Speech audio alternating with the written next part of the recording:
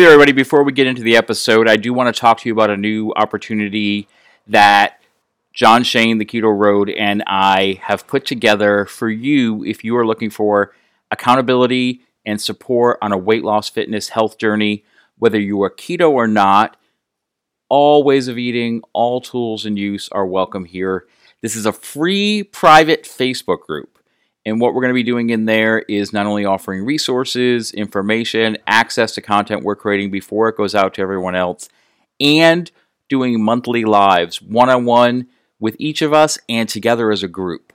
So, if you are interested in this opportunity, it's called the Keto Road Crew on Facebook. The link is going to be in the show notes today.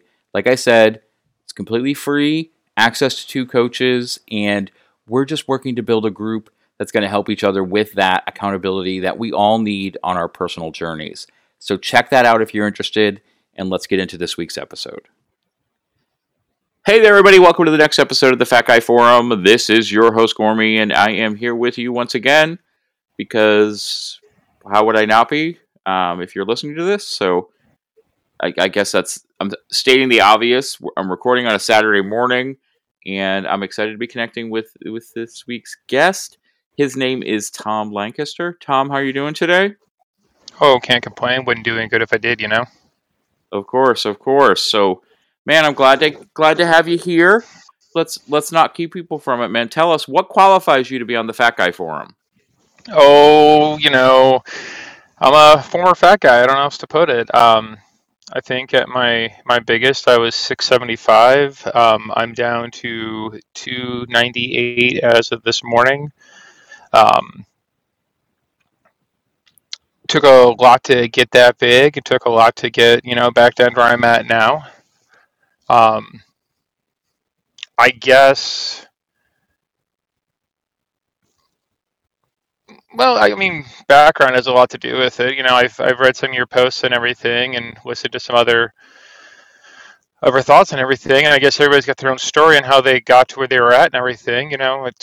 It's not just bad food choices or trauma or anything like that. It's a combination of everything. No, it definitely is, man. Like, where did you grow up a big kid? Like, where did things begin for you when it came to size and weight and things along those lines? Well, it was a combination of things, really. So my parents separated when I was young, and my grandparents, my mom's parents, were um, Great Depression kids. I don't know how else to put it. They both were born in the 20s, and they very much had that mentality of there's starving children in China. Clean your plate, clean your plate, clean your plate. They also have that very much old school mentality of feed everybody like they're working a manual labor job. Breakfasts were way too big, lunches were way too big. Um, when you cook dinner, like during the week and everything, you cook enough for an army. And when there's that continual pressure to, make sure you clean your plate, we don't waste food here, it gets a little overwhelming. Um, so, I mean, combine that with after my parents separated, there was a real problem with food accessibility. Um, I'm not going to say we went hungry necessarily, but like there's certain foods that to this day I can't eat. Like I can't stomach beans at all because after my parents separated, I spent 3 years.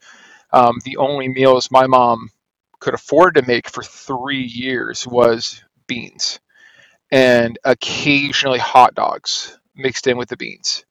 Um, I can't stomach beans at all now because of that. And so what that wound up creating is any time that I had something that wasn't that same um, meal over and over again, I would overindulge. Um, a lot of psychological issues that went in with it as well. Finding solace within food, within books and everything. I actually had a conversation with somebody a couple weeks ago who's a former friend, and his whole thing was like, "Oh, well, you're choosing to isolate and yada yada yada."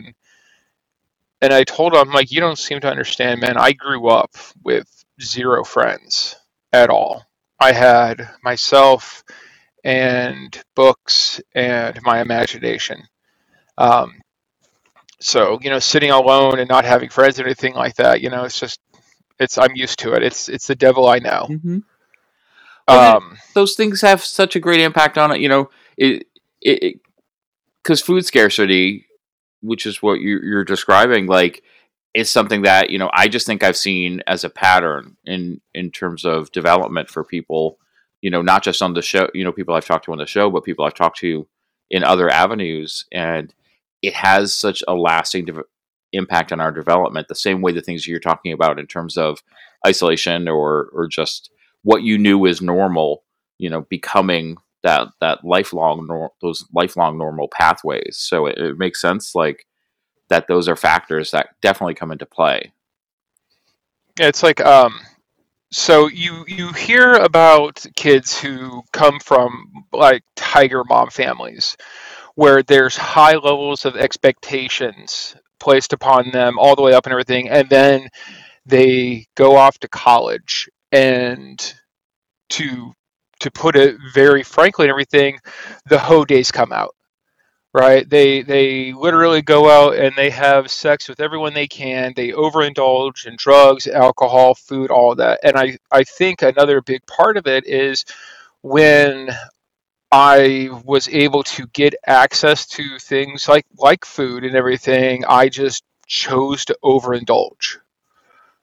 Um, So when did you first become, like, conscious? Like, so were you putting on weight as a kid? Like, when did it become something that wasn't just the norm you were living, but you actually became conscious of whether this is making me different or this is something that people are upset about? Like, when did that come into play for you? so I never attributed that my size and my weight and everything was unhealthy until I was almost 30. Um, I wasn't like super skinny, but I wasn't super big either. And then I got into athletics. So I said that my weight gain had to do with sports. Played football, wrestled, did weightlifting, all that happy jazz and everything. Um, so I never attributed my size to something negative. I attributed to a positive. And then for lack of a better term, I got a desk job, and I just kept eating like I was still living like a um, high energy, labor intensive job, and I was working out all the time. And the reality that I wasn't. Um, Combine that with some major depression issues, um, things just spiraled out of control. And it got to the point where I was a prisoner in my own body. I didn't want to go anywhere. I was embarrassed to be seen in public. I didn't smile in pictures. I was actually going through and looking at old pictures of me and everything, and I can count on one hand in the last 10 years the amount of pictures where I am genuinely smiling. Not a forced smile, not the post fake smiles and everything, like genuinely happy. Um, and I think I recognize that it was because of my size I was feeding into that. Um, it's funny because these are all things that I recognize in myself that I needed to work on, need to focus on, and didn't do it at the time. And I see it in my oldest nephew, especially. Um, Great kid, heart of gold, but he's 19 and he's already almost 400 pounds. And I know I come across as real gruff and coarse with him about it, but I tell him every day, I'm like, Dom, buddy, you got to get your handle on this shit now while you're still young. And I'm like, if nothing else, the not having to worry if a chair that you sit in is going to support you. to not pay 3 times as much for a pair of jeans that last you a third the amount of time as anybody else buys, to not have to go through the humiliation of going up to the Southwest ticket counter and saying, hey, I need a pre-boarding pass and a person of size pass because I'm too fucking fat to fit in a plane seat by myself. I'm going to overlap on somebody else. And it's just humiliating. Or, going to an amusement park and realizing you cannot ride anything there. Not a single thing there because you just physically do not fit in any of the rides.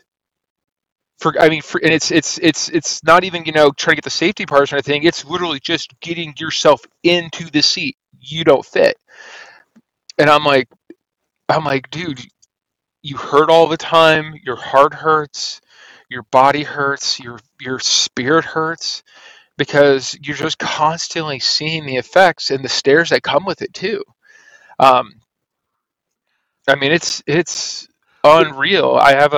Well, you live that I experience, and to see someone headed in a similar direction, someone that you care about, is hard. You know, it it really and is. hard really isn't the right word for it. Like it's not intense enough. I think of an emotion. Like there's some passion there. Like I'm sure. Like having lived that experience. I mean, I would say it's enraging actually. It's like I just want to grab him and shake him and be like, dude, I have walked this path. You don't want to do this. You you do not want to do this. Um, Well, let's talk about what that path was like for you. Like in terms of because you talked about getting kind of heading it like when you were heading into adulthood. Like you were like and got the desk job. Like do you remember where you were? Like were you in the 300s? Were you in the 400? Like where are you at physically? To give some context. I was about 325 when I got my first actual desk job. Um, and I was consuming between food and um, alcohol probably 9, 10,000 calories a day.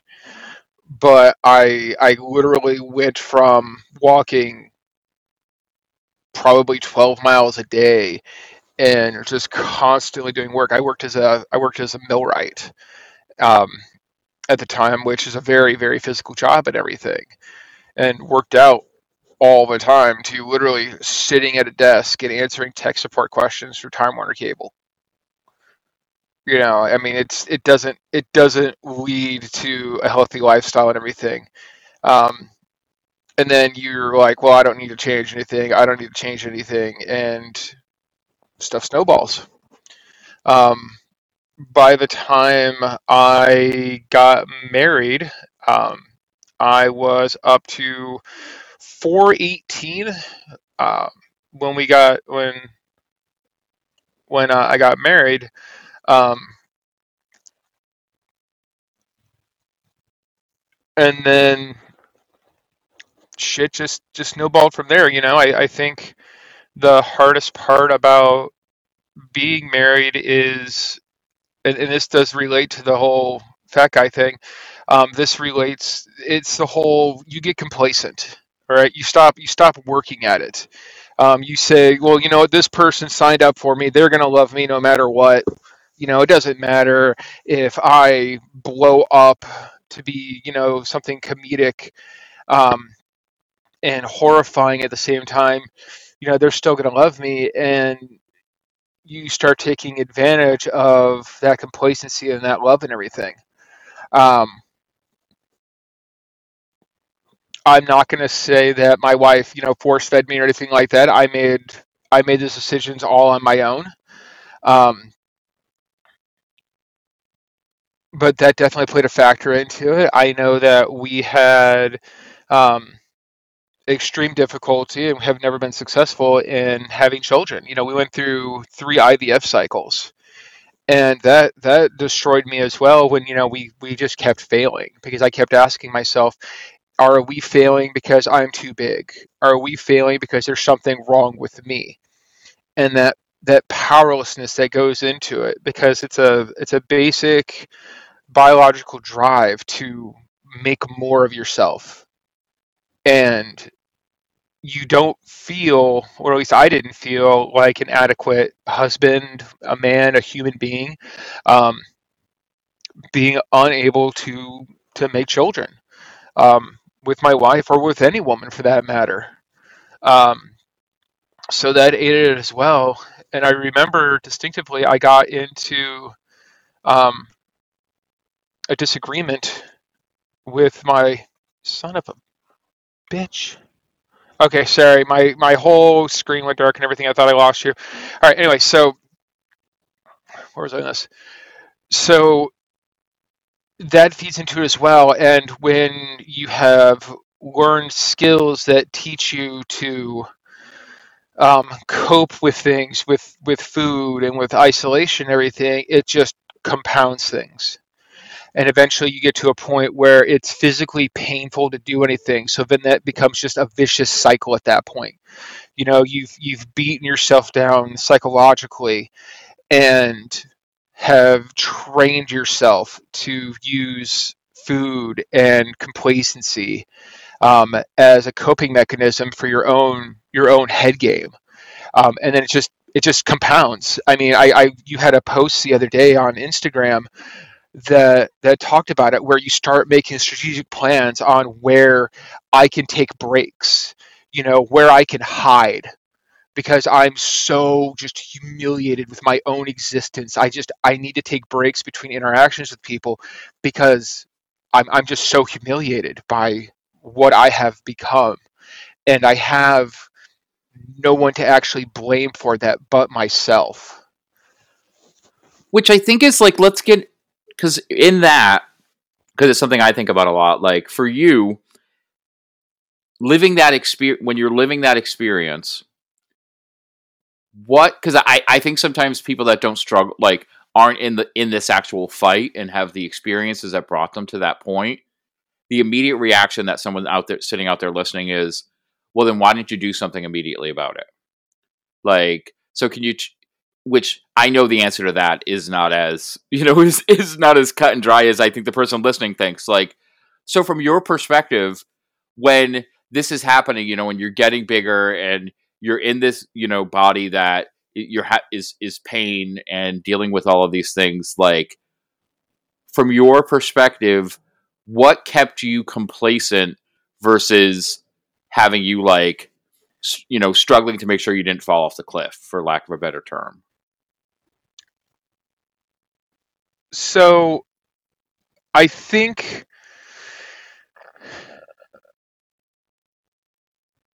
my approach to it has been like addiction. A lot of folks don't know this, but I spent my early 20s a heroin addict.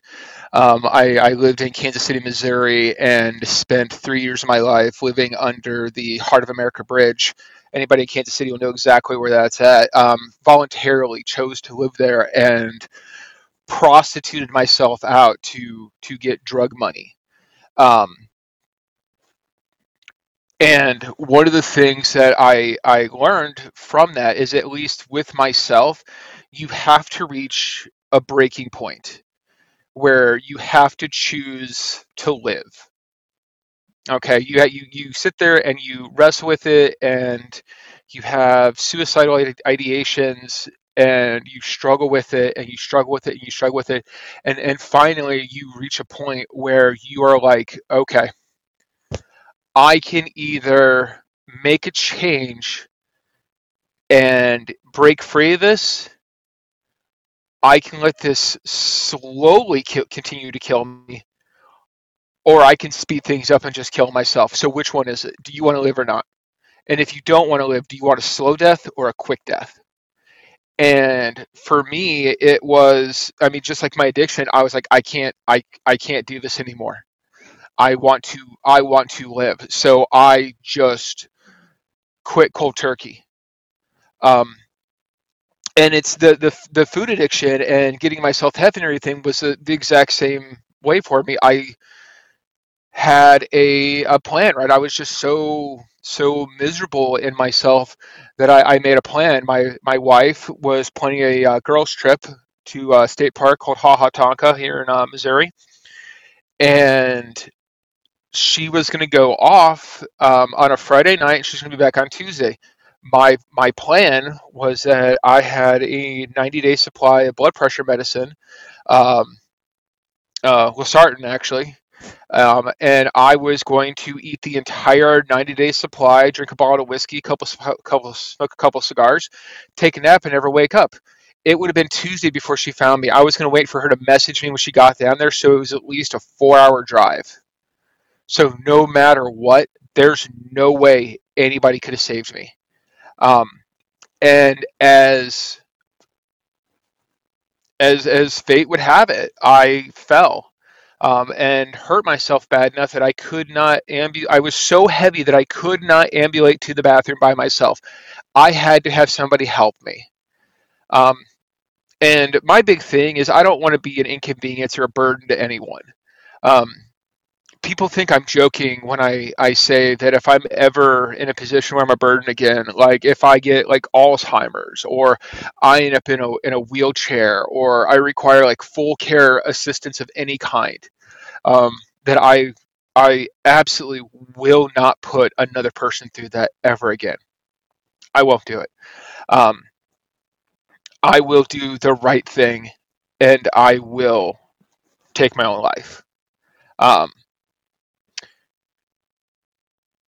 so I was put into that position and everything that I had to have somebody come and help me. And I told my wife to go ahead and go to La Tonka. She was like, "Well, how are you going to go to the bathroom and everything?" And I asked my nephews, actually, my two oldest nephews, to come and stay with me and just to help me get into the bathroom and stuff. I'm like, I don't need you to do anything else. Just when I got to go pee, help me stand up and get me in there. Right? You don't have to help me stand up off the toilet, anything like that. I can figure that out. There's enough shit that I can pull myself up on. Um, I just literally just need help getting from point A to point B. Um, and I remember sitting there at like 2 o'clock in the morning, right, just weeping uncontrollably. And I was like, I can't do this. I can't continue to die a slow death. I can't. I certainly can't um, go through with my suicide plan here, because how much is this going to fuck up these two kids? Mm-hmm. They're gonna wake up, find me dead. It's gonna traumatize them. They have done so much just to make sure that I can get through with just basic human dignity. And that's when I chose to live. That's when I started making the actual changes. Um, the very first thing I did is that I divorced the idea of food being a source of pleasure for me.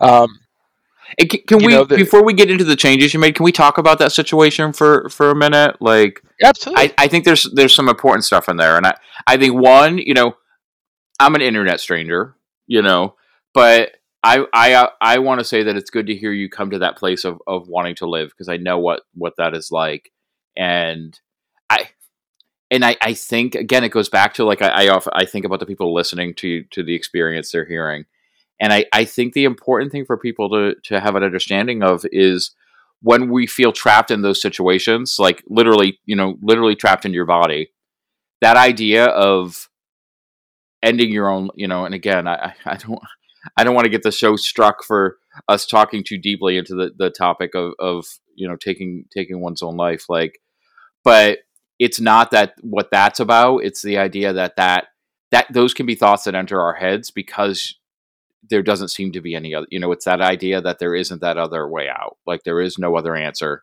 When you're trapped in a circumstance that makes that feel like the only answer, that's what feels normal and feels like it's the only answer until something happens that changes that perspective. Like, having that experience, having that realization that you had of what the impact of your action would be, the rippling effect. Because too often, I think, when people deal with suicidal ideation, it is because the idea of their personal pain is so overwhelming. And that it's when that perspective on the bigger picture of it starts to come into play that you start to realize that in the end, it's not about necessarily wanting yourself to be gone. It's about what you're dealing with and those challenges and that pain. And it's about finding another way to deal with those things. And grasping onto that hope for life and that want to live. And I think that's the thing that often, for someone who's never struggled with that, won't have that perspective on, like, how on earth would you ever be able to have a thought that not living would be better, like. And it's about coming through that experience and surviving, being a true survivor of those things that you've been through, and I think being able to get to that place of being able to fight for yourself. Go ahead. I think a big part of it is you touched right on it, is that you feel trapped. You legitimately feel, and I don't think it's just in, major weight issues. I think it's across anybody who has this kind of ideations. Is I would say that probably 90% of the time it's they feel trapped.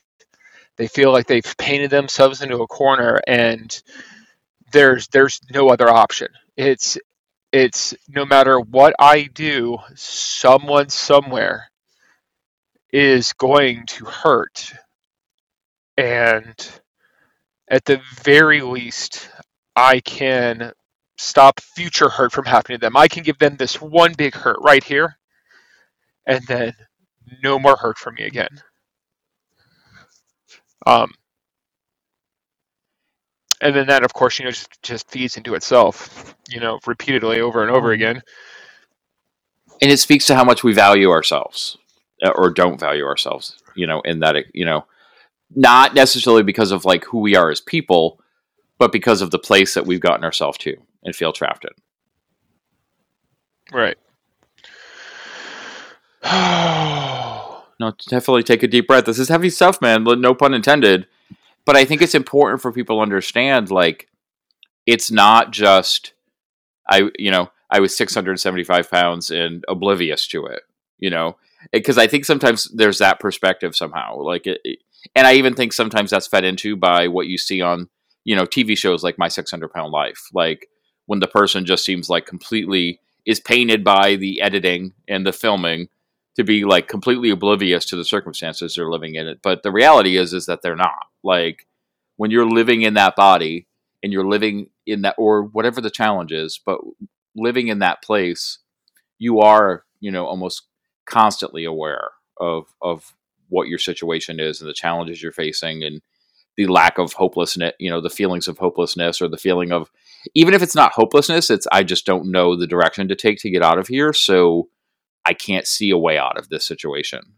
But, and I 100% believe that, like you've said, the spark that starts to help that change be there is saying, I don't necessarily know the path that's going to get me out of here, but I know that I want to live. Like, of the options in front of me, like you said, slow, quick, or live. I'm gonna choose to live, and then do what I need to do to get there.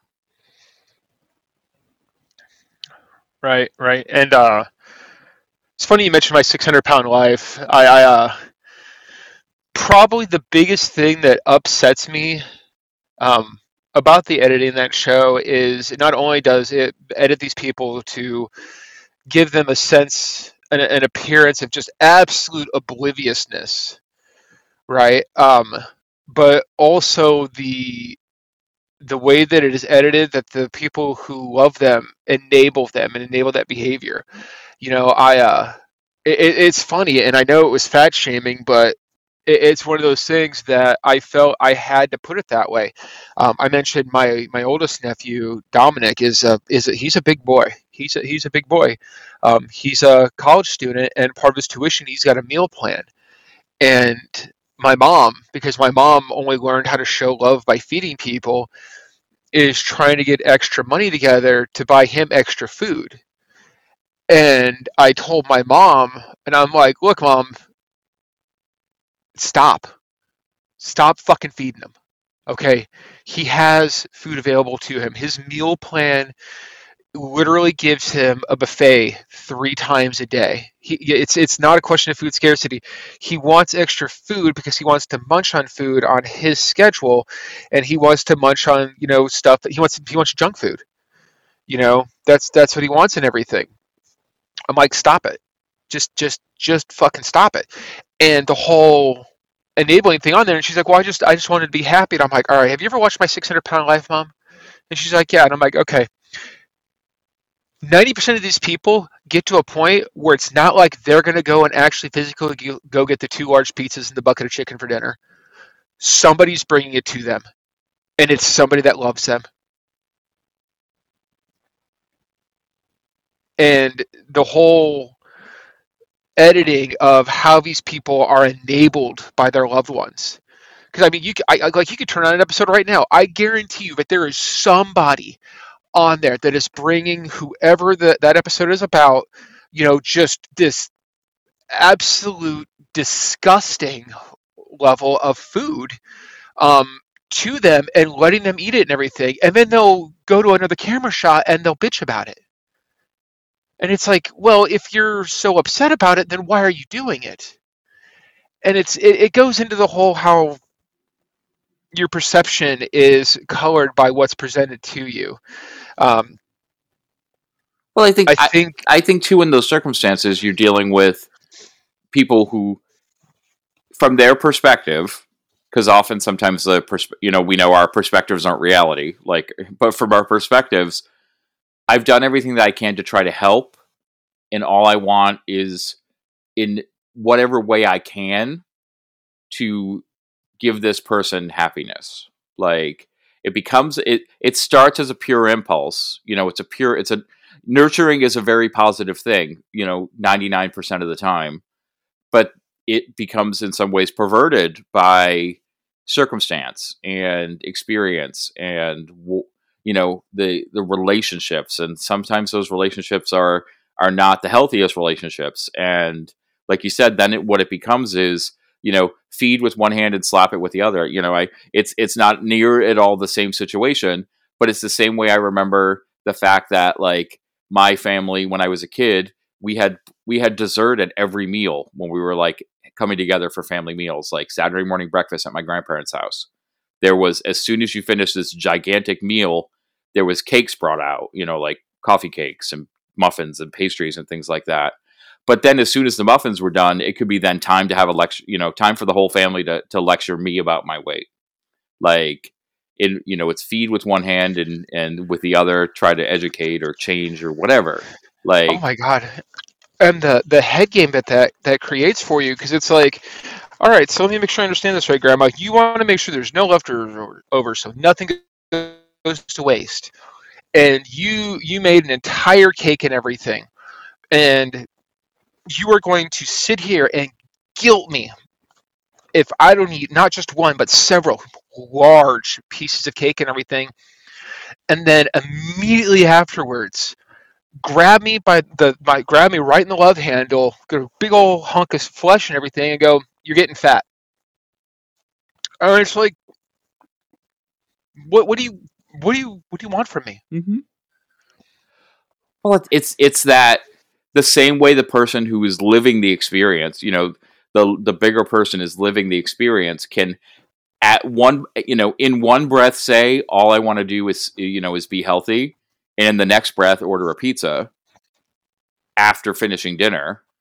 The same thing, other human beings do the exact same thing.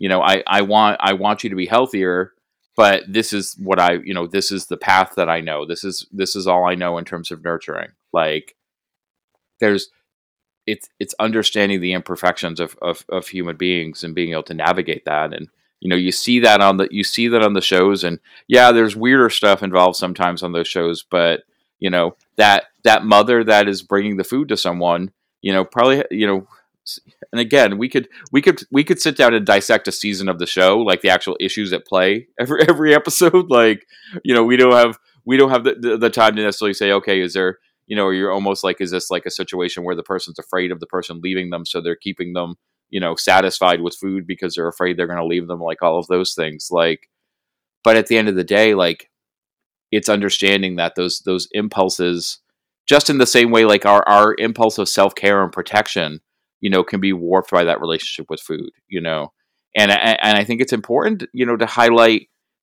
not to make sure that we draw those parallels, knowing like your experience with drug addiction and your experience with food addiction are intimately linked, like in terms of like the person experiencing it is the same person. The person going using things for different reasons is the same person. Like, and we can overcome one challenge and face another. Like, it's so much more to unpack than just I I didn't know food was, I didn't know I was eating too much food. Like, I didn't know I should exercise. Like, it's way more than, you know, for lack of a better term, I just needed to eat less and move more. Like, there's a lot more to the lived experience, and what we're experiencing while we're living it. Yeah, my words are failing me a little bit there, but just the fact that we can be in that place, like, because again, 675 pounds, I was over 500 pounds. Like, there are people that hear those numbers and can't even fathom what they mean, to live in those bodies every day. And like, I would be screaming and clawing and fighting every moment that I was awake. And they make this assumption that that drive was never there for any of us. Like, it was just somehow until one day a switch flipped. Like, but no, it's a constant battle. It's that's fought on many different fronts, and there are different times where the energy goes to different places. I mean, absolutely, absolutely on that. On the same vein as addiction, I think, at least for myself, and I don't know if you found the same thing, or if other people who have been part of the podcast or listening to it can associate with this.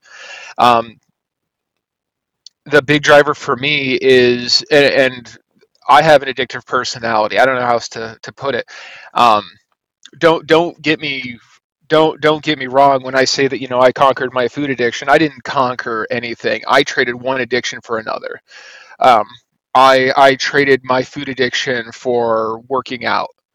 Like I literally went from complacent, fat desk jockey to I'm up at 4:30 in the morning every morning. Um, I do a 5K, and then I do heavy weights for 2 hours, 6 days a week. Like I did not. I just traded one addiction for the next, and this addiction is definitely healthier for me. Um, it's definitely seeing the physical improvements, and it is helping out my mental head game as well. Um, I was made a post about this a couple weeks ago. Um, you may have seen it on my Instagram, where it's that there's a sculptor who made a sculpture of the thing called the self-made man, where he's chiseling out, out from the fat guy, what he's actually envisioning everything. And I listen to Arnold Schwarzenegger pretty regularly because the guy is, for lack of better terms, probably one of the most inspirational individuals there is out there. Like, his initial persona when you first look at him on the surface is he's a complete gym bro shithead. And nothing could be further from the truth. Yes, he likes to joke around and mess with you and everything. I can't think of the actor's name, but he's the guy at every Quentin Tarantino movie who plays the German guy. He's the Okay. he's the detective in Yep. Inglorious Bastards. That Hmm. guy, right? Well, he's actually Austrian, and he's asked in an interview what the difference between Austrians and Germans are, and he was like, "All right, it's the same language, but when you're speaking with and dealing with an Austrian, it's like a dance. It's like a ballet, right? You go back and forth, and everything flows together. Whereas when you deal with Germans, it's like dealing with the battleship. It's just straightforward, to the point, ram it home, and everything." And that's where the whole personality of Arnold comes in, is that it's a dance. And once you understand that his whole personality is a dance, he's going to be honest with you, and he's going to give you the feedback that he feels that you need to hear and everything.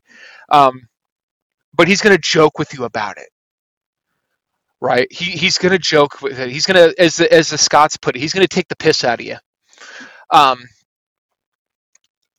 and he talks about how, with exercise, how he always viewed it like a sculptor, right? And you're looking at this hunk of marble, and you know the image that you see underneath that, right? You know what you see underneath that and everything, and you say, all right, where do I got to chisel off to get this piece here to show, and where do I got to chisel this off to get this piece here to show?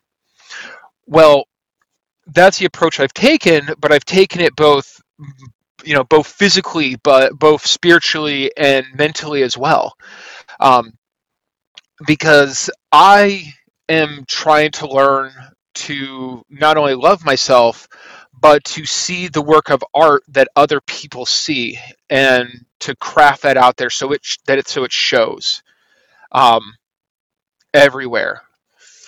Um, and that's something that I think really drives me at this point is, I see this, other people see this, I want to see it. I want what's inside to show everywhere. Okay, time for a quick break to talk about the show's sponsor, which is John Shane's Performance Gains. John is a frequent guest on the program. You know him as the Keto Road, and he's created two products that I use regularly, including the True Endurance caffeine-free pre-workout. It's a pre-workout you can take in the morning, at night, in the afternoon, and not worry about it affecting your ability to sleep or anything along those lines. And it also has a great boost of energy from ketones. Energized Reds is a recovery drink. It's got superfruit, antioxidants, a boost of electrolytes, and a little bit of matcha tea in there to give you energy and also help you recover from your workouts. It's something you want to take regularly, and I take it daily. So if you are interested in either of these products, use the link in the show notes and our new code, which is Fat Guy. So John will know if you're coming from this show. And if you're looking to support the program and try something new for yourself, this is a great way to get into it. So if you have any questions about these products, you can let me know because I'm using them. But also, go check them out. Link in bio. Use that code FATGUY. Save yourself 5% and support the show. Back to the program. So let's get back to, I cut you off when you were when you were probably getting to the things that people want to hear. They want to hear all of this, obviously, but because they're listening. But you were talking about going through the experience where you had to make that decision to live and had to start to make changes, and you were starting to get into what you did to start to make changes. What did that look like for you? Oh, the first thing I did is I divorced myself of the idea that food was a source of pleasure. Um, my pre-workout quote meal um, is so my keto skills are hot garbage. I'm not going to pretend otherwise. They are hot garbage. Um, and probably 90% of my calories that come in a day are coming through liquid form. I had bariatric surgery in May of 2022. Almost killed me. I mean, whew, that's a whole story in and of itself. Um, but so my pre-workout meal is one Premier Protein liquid shake, which is 30 grams of protein, 2 scoops of Body Fortress whey powder, which is another 60 grams of protein. This is all at this point, we're up to 3 grams of carbs altogether. Um, 1 scoop of pre-workout, and then I top it off with a can of beer. Mm-hmm. And the reason why is because I got that early morning workout and everything, and I get the protein that I so desperately need because my protein goals a day are insane. 240 grams of protein a day minimum is what I shoot for. And when you're doing 2.5 hours of workout every day, 6 days a week, um, you have to, you absolutely have to. Um, and the carbs you get from the beer, from the sugars in the beer and everything, really carry you through. Does it taste good? Absolutely not. It is horrible tasting. Absolutely horrible tasting. But does it do the job? Does it provide the fuel that my body needs to do the work? Well, where did that come from? I've literally never heard of anyone doing that before. So I'm really Arnold curious. So the whole idea behind it was something I came up with, but the whole actual just using food for fuel and it's not pleasure. Find your pleasure someplace else. Um, but the whole using beer, I actually got that from Arnold Schwarzenegger. Actually, he was talking about he had one of his podcasts he was doing. He was talking about his pre workout and everything. He's like, "Yeah, I put half a can of Rattler in here," and I'm like, "You put beer in there?" And he's like, "Yeah, you get the carbs in there," and I'm like, "That's a that's a great idea." And if you go to and you talk to any like old school gym owner or anything like that, they'll tell you the same thing. They're like, "Oh no, that's an old trick. You know, you throw a can of beer in there," and I'm like, "You're like you like beer, don't you?" Like, yeah. I'm like, "All right, it's an easy peasy thing of carbs in there." Chances are, if you are seriously doing working out, and I'm not talking like going to Planet Fitness and running on a treadmill. I mean like you are in there actively training. You know, you're probably super duper low carb anyway, but you got to have some carbs in there. Um, if you want to keep up that really peak performance on there. I mean, you look at professional strongmen, bodybuilders, athletes across the board, and every single one of them, they do something for carbs.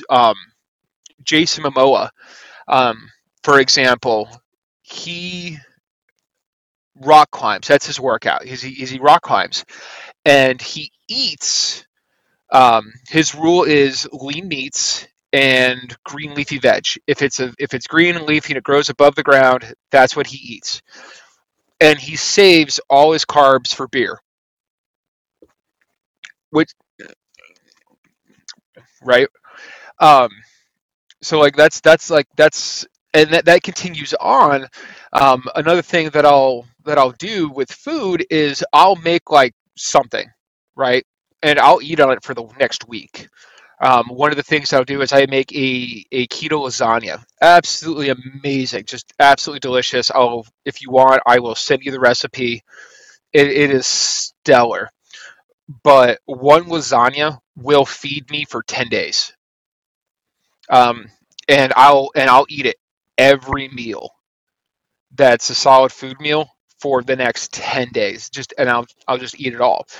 And I got asked like, well, don't you get tired of eating the same thing? And I'm like, again, once you divorce yourself of the idea that food is anything other than fuel for the engine to for the work that you're trying to do, it frees up so much of yourself as far as food addiction goes. You actually actively start seeking out different sources of pleasure. And I think for a lot of people who wind up in the situation that you and I were in, and other people who struggle with it, is that you associate validation and feelings of pleasure with food. Like you talk about feed with one hand, slap with the other. Probably one of the greatest moments, because I know it was for me at least, of feeling good and togetherness and family and everything is were those meals. I can't think of anybody, no matter how shitty their childhood was, who will sit there and say that one of their happiest memories was not Thanksgiving at grandma's. You know, something like that. It's ingrained in us as a culture. Um, so I think for me, like I said, I had to divorce myself. That food was that source of pleasure. Um, and it And where you're drives. at today with that is obviously though, because I think there's stat, and you talked about your gastric surgery, like, but being over 600 pounds and making that decision that you're going to change that relationship, what was that like? Like, get that initial fight, like, because I think once we get into a place where we're establishing new patterns and new habits, it's a different, we have a different perspective. But do you remember what it was like to actually take those first step, lack of a better term, steps? Oh, it was absolute hell. Absolute hell. Like I know it. I come across like I'm trying to say like I just snapped my fingers and then all of a sudden it was off. Like no. I spent months cheating constantly. Having to constantly remind myself like no, you need to treat this as fuel, not as pleasure. And then I would get into an argument with my wife. and I would sneak off and I would stop at like Jimmy John's and get a sandwich. And then on the way home, I'd stop at Wendy's and get a chicken sandwich. And then she'd call me and ask me if I wanted to go to dinner. I'd say, yeah, let's go get dinner. And we'd go out and everything. And in the course of 2 hours, I've eaten three full size American meals, which portion control in this country is out of fucking control. I mean, um, Well, because and it's all I ask it because I think sometimes, like, and it's not our intention, but sometimes when we're talking about our stories, like, we say, this is the thing I needed to do. I had to change that relationship. But I think the person out there, who knows that that's what they need to do and either is struggling to do it or isn't sure how to do it, gains insight from hearing someone say what you're just saying right now, that it wasn't sunshine and roses. Like, it wasn't, okay, I woke up today and said, I need a better relationship with food. So, I'm going to open the filing cabinet where I keep my food relationships, and I'm going to pick out a better one and just move forward with that. Like, there's something there's something to be said about, understanding that struggle is, like you said, and I don't think it's an intention to say that it was an overnight thing, like, but it's just giving that understanding that it's not. Because I think sometimes people want things to be, to feel good and feel great and easy, the first day they're doing something. And usually that first week it feels okay because, adrenaline carries us through a lot as human beings. But, when you feel like you're in a trench battling and you're like, well, this is so easy for everyone else. Like, I sometimes just want to scream that it's not, it's not easy. Like, there are going to be times where you, like you said, you struggle, you cheat, you fail. You're still changing those patterns of behavior that got you to the place that you were. You can't just like throw off those shackles in 24 hours. no, you can't, and you want to like you want to. It's like I wish for people who have never been in the situation and they say, well, why can't it just be that easy? Why can't it just be that easy? And it's a common conversation that I've had recently um, with my girlfriend is that I wish I could just turn off the feelings.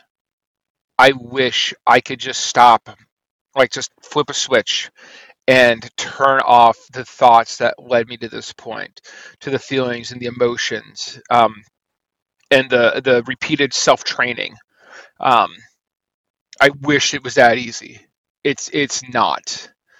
Um, and yeah, you're gonna struggle. You're gonna struggle. You're gonna cheat. Um, but you have to keep at it. There is. I had somebody I worked with years ago, and it came back up when I started this whole journey, um, where they said if you do something for 10 days in a row, the same thing at the same time for 10 days in a row, it becomes a habit. Like, and it's the same idea here that if you continually work at it and you push yourself and just in incremental steps and everything. Right? I'm not saying like you if you just sit there, you say I'm not going to have any sugar for the next 10 days, and then you beat yourself up over the next 10 days. All you're going to do at that point is you're going to create this monster where at the end of that 10 days, like, all right, I got through my 10 days of no sugar. And then you're going to immediately go and drink half a case of soda because you are just craving that sugar. You're craving that thing you've deprived yourself of. Um, so I think what you have to do is you have to baby step it. You have to like, well, I'm just not going to have any soda today. Right. And then the next day comes, you're like, I think I'm not going to have any soda today. And you have a day where like, you know what, I want that Coke. Like, get me a Mexican Coke. Let's do this. Um, and so you fall back and everything. It's why the fad thing of the hard 75 I think is so popular, and why it's actually so difficult is consistently baby stepping yourself up to actually get through a full 75. Um, and the reason why people have to start over so often is because they don't baby step themselves. Um, Honestly, I think something like a hard 75 should probably take you, if you consistently worked at it, possibly years Mm-hmm. to actually get through it and everything. Well, I And that's think the yeah. that's Well, I think that people see 75 hard and they see that the results people, that post, especially, they have a very powerful social media presence, obviously, and I want those results. Now, I haven't stepped in a gym or done a workout in 15 years. I haven't followed a diet plan consistently for 25 years. But now, all of a sudden, I'm going to put myself into this place of where I'm required to work out twice a day, and I have to follow a diet. I have to drink, the water, all the steps involved, all that stuff. And I've got there are some people that go through that and have a really positive experience. But like you're saying, like there's a place before that, and the I don't know. I have a visceral reaction sometimes to even that program because I think there are people that it does amazing things for, and there are people that it hurts. Because they can't, because they need to baby step themselves, and they think they should be able to just do, you know, what everyone else who's doing that program and probably has done it dozens of times is doing. and see that's the story I don't think gets told behind programs like that. Is the people who are successful, you see, all it's portrayed is they were successful doing it. They don't. No one ever goes into the 300 times you tried before that you failed miserably on day two. Like nobody touches into that. Nobody. They all they see is I did a hard 75, and they get these pictures, and these people are just absolutely just great looking, and they're all smiles and sunshine and rainbows, and you don't see the whole emotional breakdown where you're sitting on your couch, indulging in something you're not supposed to have as part of it, beating yourself down because you're like, well, I fucking failed this. Right. Well, that's because All the all I reality had is, to do. is like if you're 500 pounds, 600 pounds, 400, 200 pounds, whatever it is, whatever mountain you have to climb, if you end up being consistent 90% of the time, 75% of the time, you're making progress and doing better for yourself than trying to go 100% balls to the wall and then breaking.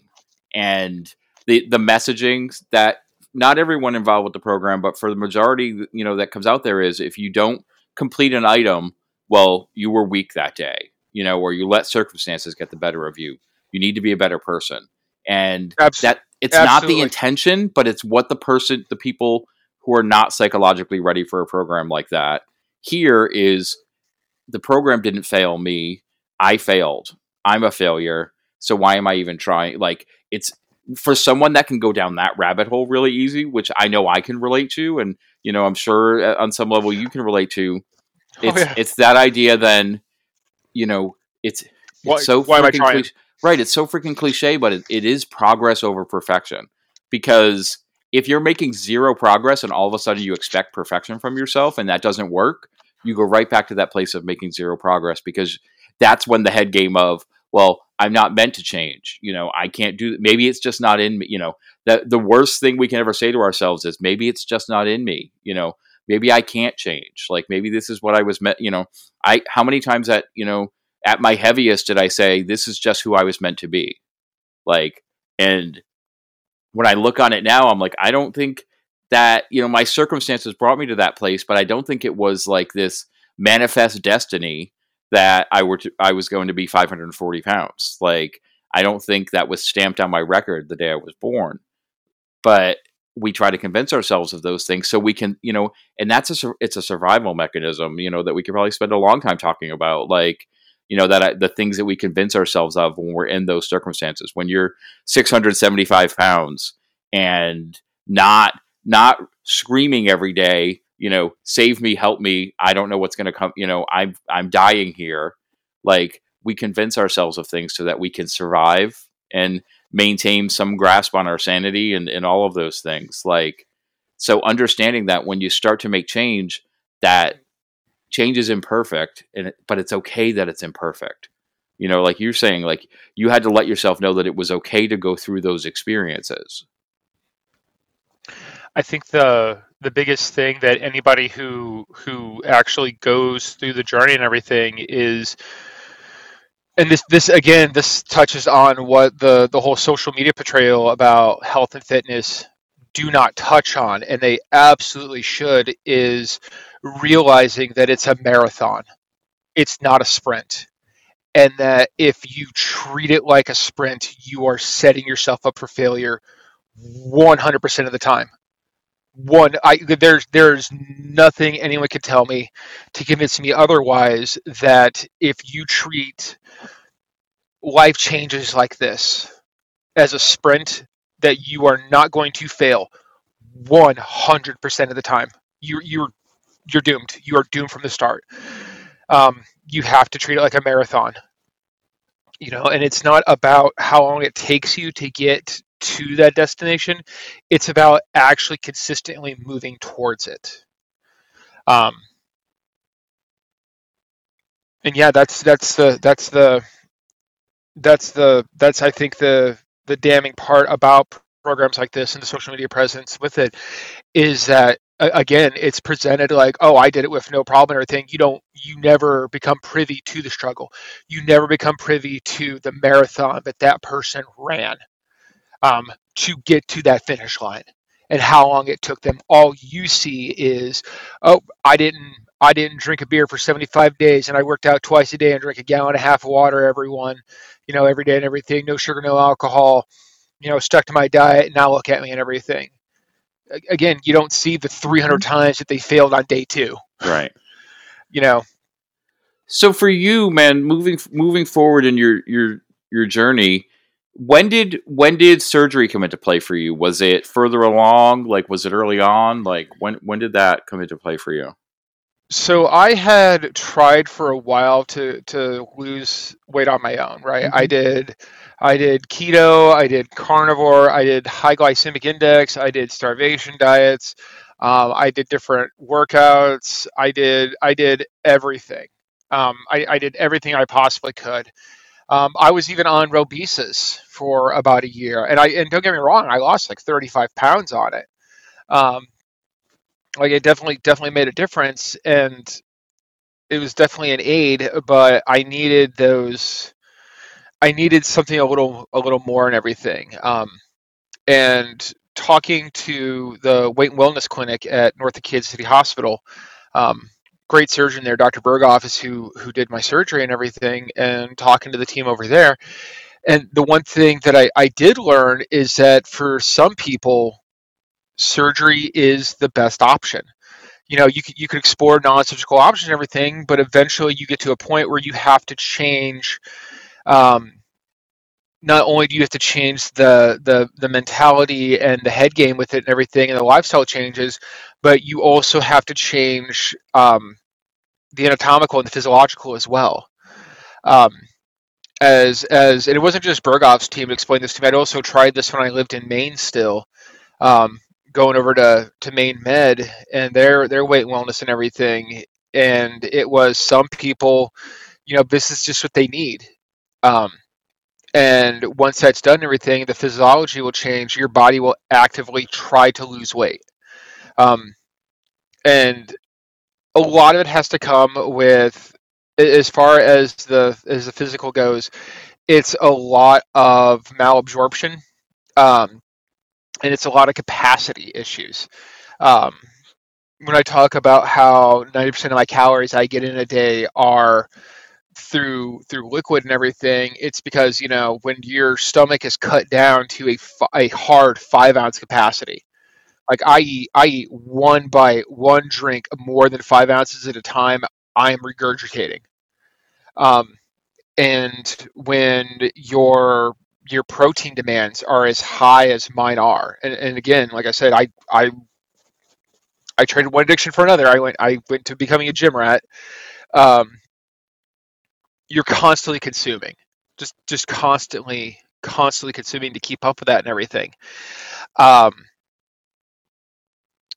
so you have the malabsorption that comes with it. So you end up taking like handfuls of pills, vitamins and everything. And that's the other thing too that I think really becomes explained to you is, yeah, you trade in all your diabetes medication, your cholesterol medication, and your high blood pressure medication, and whatever medication that you're on, because you have the health effects of being a contestant of my 600-pound life, um, and you trade that in for vitamins because your body just will not absorb the nutrition that you desperately need and everything. Um, and it's those two things there, and it's also it hormonally changes you as well. Um, One of the things that I found is that with the increased energy levels, and I don't know if this is because of the weight just not having enough hormone that could physically be produced and everything, but like for example, low testosterone. Um, I don't know of many guys who get as big as we were who don't have testosterone issues. Um, and it's literally, is this being caused because there's something else physiologically wrong with me that I'm not producing enough hormone, or is there just too much here? Right. Is there just too much body here? Mm-hmm. Um, which is wild in of itself. Well, body fat impacts hormone production Oh in yeah. you know many more powerful ways than people even realize sometimes.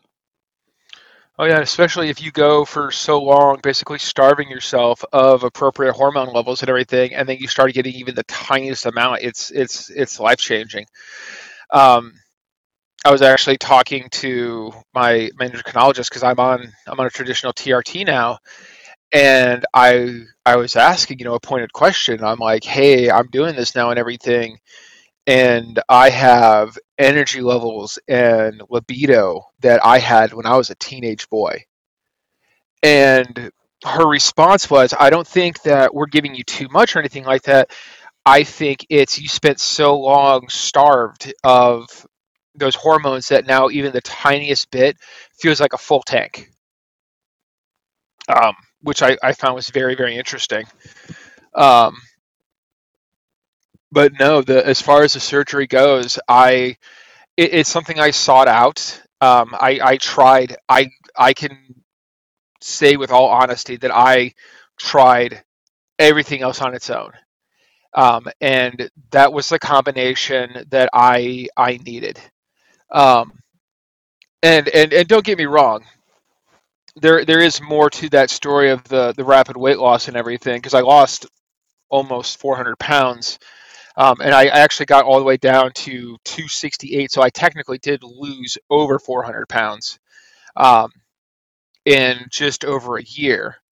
But it wasn't all just the surgery that did that. I also wound up with stage 4 Hodgkin's lymphoma. And as it turns out, you just don't want to eat at all when you're on chemo. So you try being, a contestant of my 600-pound life and literally only able to physically, because you're just so nauseous all the time, eat Mm-hmm. 300 calories a day and see how fast you lose weight. Well, which is again, I don't. It's almost like there's a part of me that's like there's still there's so much more to your story that we haven't even touched on yet, like going through that experience, like not just going through the surgery, but going through your cancer diagnosis and treatment, and understanding like the storm that became in your body, that year. Like there's powerful stuff going on so many different levels, and you're having to deal with so much on so many different levels. Like being able to come through that and still be fighting for yourself and be in that healthy place, like because it's almost like whatever you believe in, we all have different levels of faith and belief and all of those things, like the universe out there. You went from this place where you were looking at what were my options in terms of going forward in life or not going forward in life, and you make this decision to really fight for yourself and get into that battle and start this marathon. And then the universe says, oh, is this not enough of a battle for you? Let me throw something else in there. Let's up the ante and test this resolve you have to live. Do you want to live? Okay, well, we're going to make this 1,000 times harder than just I need to eat less food. Like, Oh, oh yeah. Like I didn't joke about this. I actually sat there one day and because I'm religious. I was raised Roman Catholic. And I was sitting there and I was actually praying one day, and I remember, because I take a very very conversational approach, um, with prayer and everything, and it's like, really, is this like, God? Is this a fucking joke to you? Like I finally actively choose to live, to make the changes, and I feel like you're like, all right, are you sure? I mean, you prayed for me to kill you for how long? And now you want to live? Let's just make sure you really want to live. Let's throw the most impossible scenario that I can possibly give you, that doesn't outright kill you, to see if you really want to live. Are you really sure you want to live? Um, and my therapist actually asked me, do you what drives you?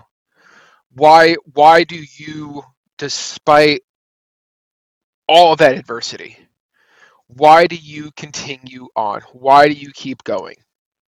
And there's a Roman Stoic philosopher who was also an emperor, Marcus Aurelius, um, who put it out there. He's got a saying out there, um, and it's very very simple. It's just, live a good life.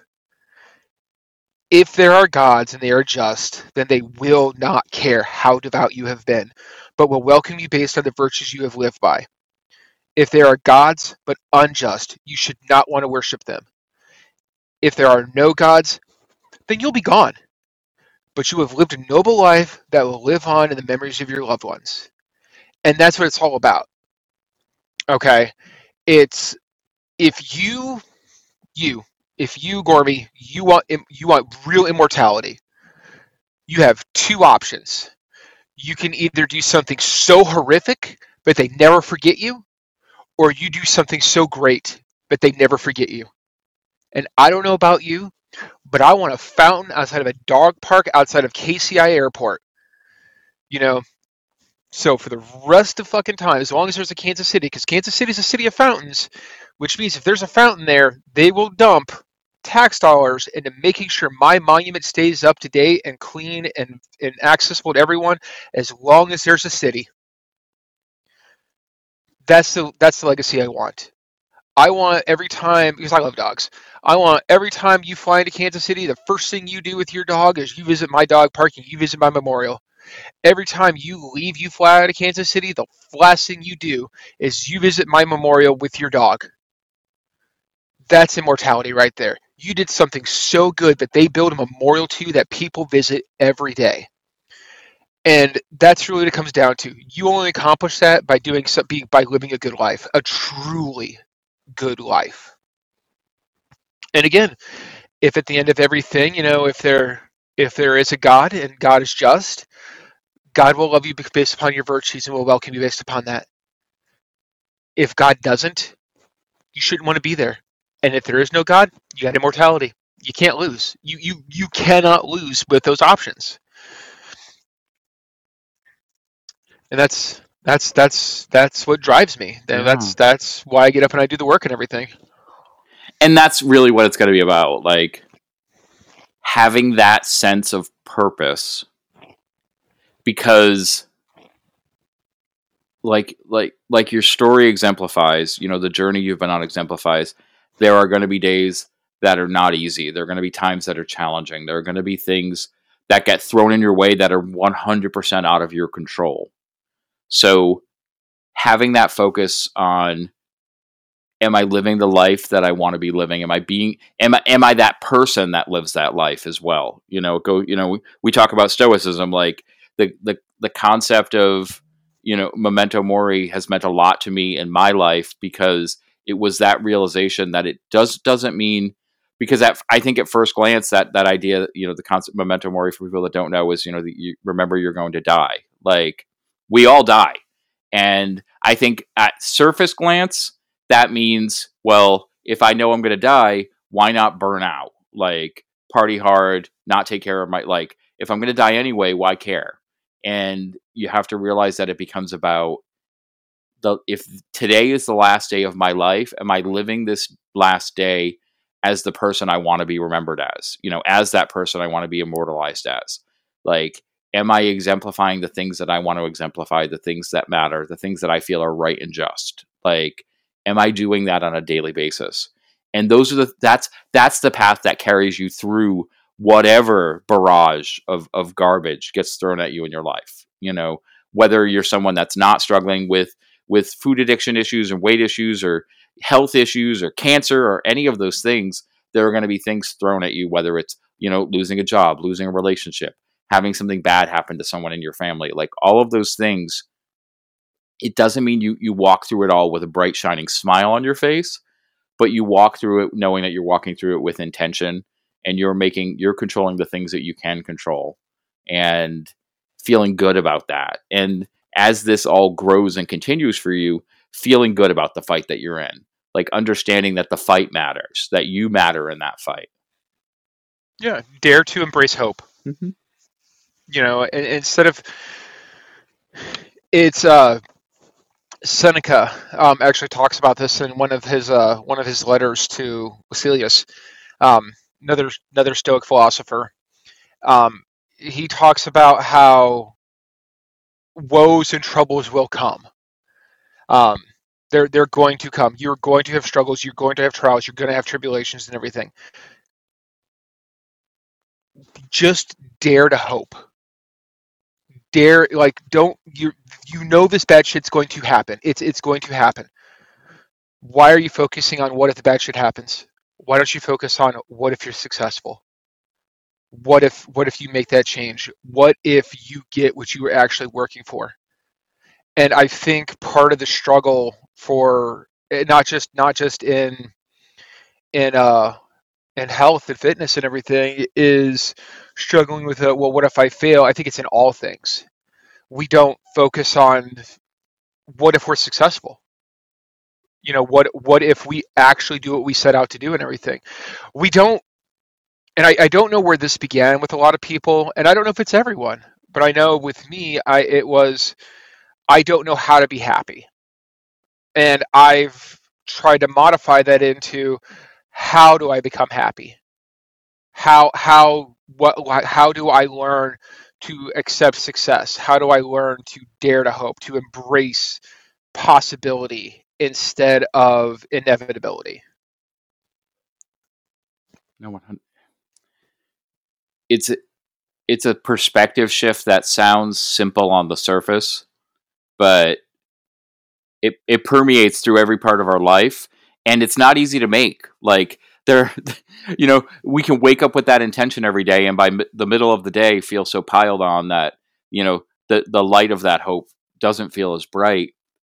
But then it becomes about fighting for that hope. It becomes fighting about that perspective, whatever the choices we need to make that day are, whatever the work we need to do is, even be, and to bring it back and tie it in specifically to things that you've said today, like understanding that, coming through heroin addiction and food addiction, and then saying, I transferred my addiction to what I do physically for myself to take care of myself on a daily basis, the work I do in the gym, that physical activity. Part of that can be about I'm understanding that this is a part of myself that is not going to change overnight. I can't change my personality. I can't change the pathways, but I can put things in that path that are going to serve this purpose that I feel I have now, that show that I'm living to live, that I'm keeping that hope there and continue to do that work. And that work will continue to evolve, and it's being open to understanding that work will continue to evolve for the rest of your life. And you have to be willing to, to step forward and do it. Like, and it is, I feel like I have this conversation so many times with clients I work with, like when they're like, I had one, how was your week? Well, my week was okay, but this night this was a really hard challenge, and I ended up making bad decisions. And I'm like, but there were 7 other days in the week where you won. Like, it doesn't mean that the fight doesn't matter and that the challenges don't matter and the failures don't matter. But as a people, as a culture, we focus so much on the negative, and we focus so much on those times that we did get knocked down, that sometimes we forget that the next day we got up, or the day before that we stood strong. Like, we have to, to make lifelong lasting change, especially, and again, I say this a lot on this show, kind of tying it back to when you were not just dealing with needing to lose the last stubborn 20 to 30 pounds, when you have 400 pounds to lose, 500 pounds to lose, 300 pounds to lose, 200 pounds to lose, that you have to, it is going to be that part of you that holds on to hope that's going to carry you through this long-term marathon battle. Like, it's not just about one fight, winning one fight and everything's over. Like, there's going to be battles for the rest of our lives, but it's that armor of perspective and that armor of hope that's going to carry you onto that field every day.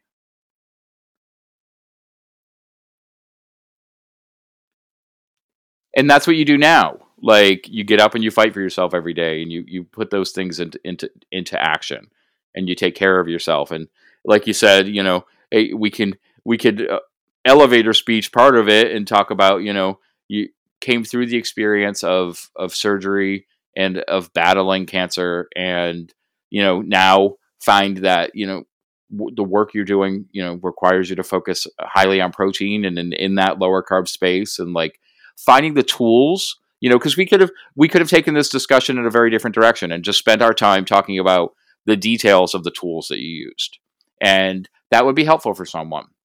But I think sometimes us pulling back and talking about the messages and the perspectives and the lessons that we've learned and how we actually apply those, because we could spend days talking about experiences we went through when we were in that quote unquote before space, and the things we had to learn from that.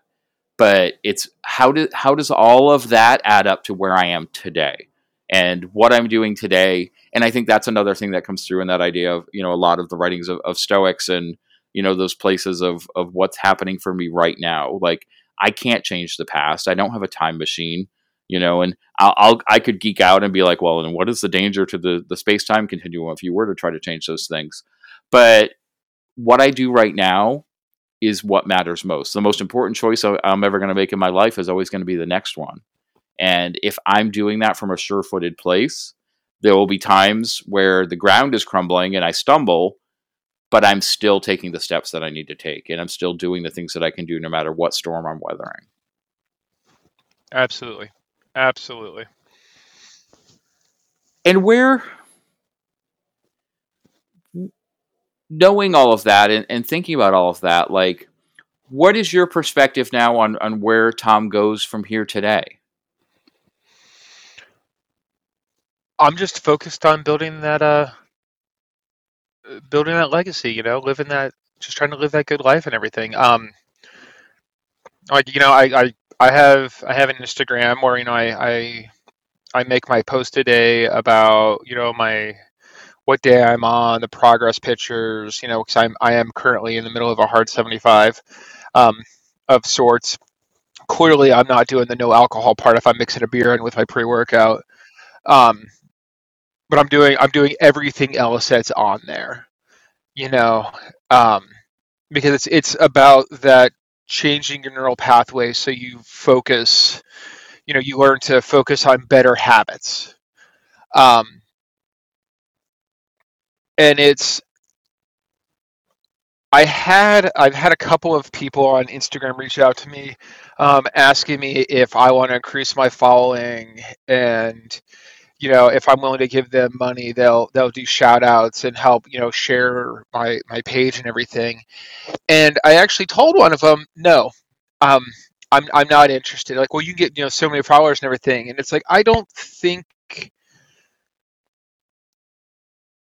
people understand that not everyone is on a social media platform putting themselves out like that they're actually seeking out attention or anything like that. My whole outlet in it is twofold. It's one, it's essentially an open journal. um, and if my story and my journey inspires even one person, just one person, that's all that matters to me. I don't need my story to go and wind up with like a million people following me and everything. I don't need that. I need one person to be inspired. Just one. And if I get just one person inspired, that's enough for me. And that's what it's all about. Um, on there and everything. I'm not seeking out, fame and fortune or anything like that. It's like my biography says, I'm some dude who got tired of not living after 40 years and decided to start living again. And that's really what it is. And I know with as many people are on the planet that I'm not alone in that. I'm not alone in that I just got to a point where I didn't want to live for so long and then I wanted to live. And here's what I'm doing. Mhm. Here's what helps me. Here's what drives me. Um, Well, if people because listening want to take part in that, and see what you're doing, just before I forget to ask it, like what is your Instagram? Where do people find you, man? Modern Scald, ModernSkald. And I'll make sure to put a link to that in the show notes, obviously, for anyone out there listening. But I think there are people that are going to want to, pay attention, and it is really about, because social media aside or not, you know, our lives have to continue, and the battles continue. So, you know, being willing to open yourself up and share it, is a gift to other people, and something that, I think people are, the right people find when they need to find it, and take those messages and move forward with them, and apply them to themselves. And, sharing it honestly and openly like you do is a part of that process as well. It absolutely is. 100%, man. Well, Tom, I have honestly really enjoyed this conversation, and I feel like we touched on a lot of things. And I feel like I'd love, at some point, to have you come back on, and we can dive deeper into different facets of it. But I also don't want to take up your entire Saturday. Is there anything that you were hoping we would talk about during this discussion that we haven't really gotten into today? Honestly, I had no idea where the conversation was going to go. I had no idea where it was going to go. I was prepared to just. I'm very much a go with the flow kind of guy. Um, and yeah, no, I mean, there's no place in particular I thought it was going to go. I was hoping it was going to go. I mean, it went exactly where I thought it was going to go, and just an open dialogue. Um, as far as coming back and everything, absolutely, man. Absolutely, had a blast doing this. Would love to do it again. Well, like I said, I've already said it. I've really enjoyed our time together, and I know that there are things. I almost feel like this is going to be an episode people might need to listen to twice to catch on to everything. Every gem that was in there. But I end every episode, man, with 5 questions I call the Fat Guy 5. Are you ready for your run through those questions? All right, let's hear 'em. Okay, so question number 1: living or dead, who is your favorite fat guy? Oh God, Jim Belushi. Mm, Jim Belushi, the high energy, um, really one of the last of the physical comedians who acted and brought joy and comedy through his whole being. mm. Jim Belushi by far. I like it, man. I like it. Question number 2: Tom, what is something about yourself that you love?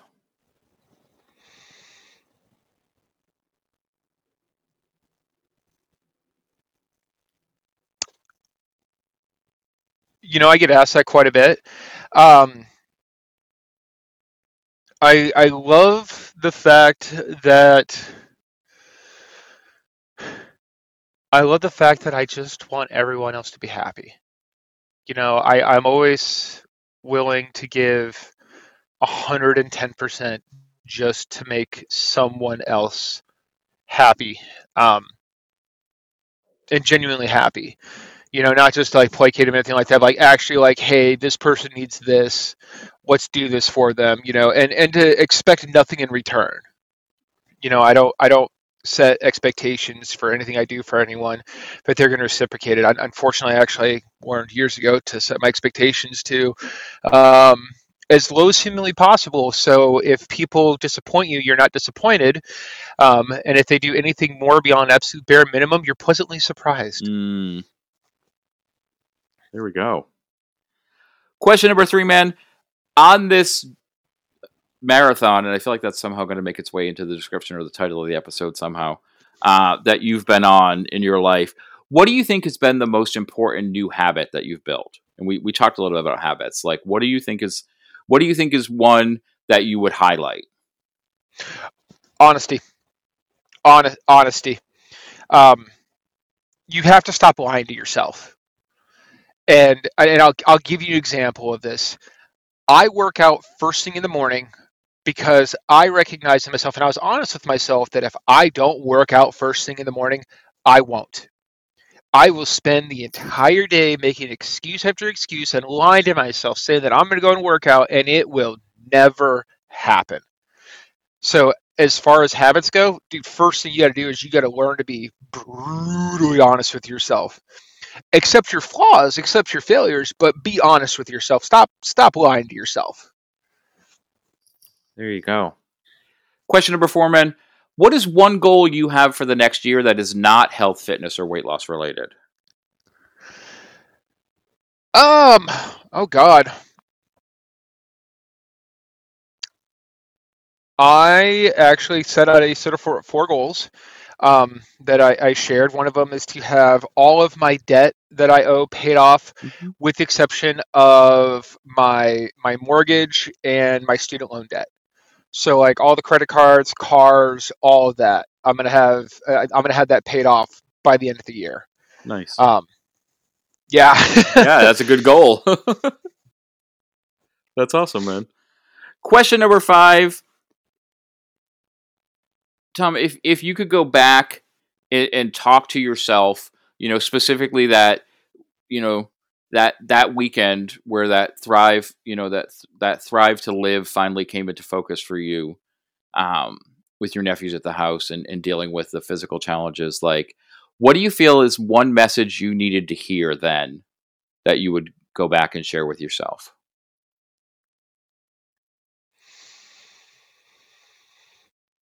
I don't think I would go back. I actually can honestly say I don't think I would go back, and I would tell myself anything. Even if I needed to hear it. Um, and the reason why is I believe that every experience, every trial, every tribulation, every success that I have had between then and now, um, is as a result of experience, and I wouldn't want one single thing to potentially change where I'm at now. I mean, it's like the whole idea of knowing when you're going to die. Does it make it any easier, or do you just end up changing your focus and precipitating upon the fact that you're going to die X time? And I feel like it's the same idea. If I went back in time and I could tell myself, no, no, dude, you're gonna lose all this weight and everything. It's gonna be okay, but you're gonna find yourself embroiled in a divorce and an emotional, just hot mess. And you're literally gonna take your entire life and you are gonna burn it to the ground. Do I think I honestly would have started then? Mm-hmm. Or we're like, no, it sounds like I'm gonna fuck everything up that I have good Right. right now. So no, I like it. no, I wouldn't go back and I wouldn't tell myself anything. I like it, man. That's a good answer. Well, Thom, I just want to say a big thank you again for coming on the show. Sharing your experience and your open, honest perspective on it. I have really enjoyed this conversation, and I think people listening are going to get a lot out of it. Hey, absolutely my pleasure. Absolutely my pleasure. Loved being here. Love to see you again. Definitely, man. Definitely. And so, for everyone listening, Thom's contact information for his Instagram will be in the show notes of the episode. You know that you can always connect with me on Instagram at Gourmet Goes Keto. You can connect with me on X if you want to as well. I'm not as much on there as I am on Instagram, but I'm there. You can also email the show at thefatguyforum at gmail.com. And then, my friends, remember, go out there, do something today to amaze yourselves, because you are the most amazing people that I know. Then come back and catch us on the next episode of the Fat Guy Forum.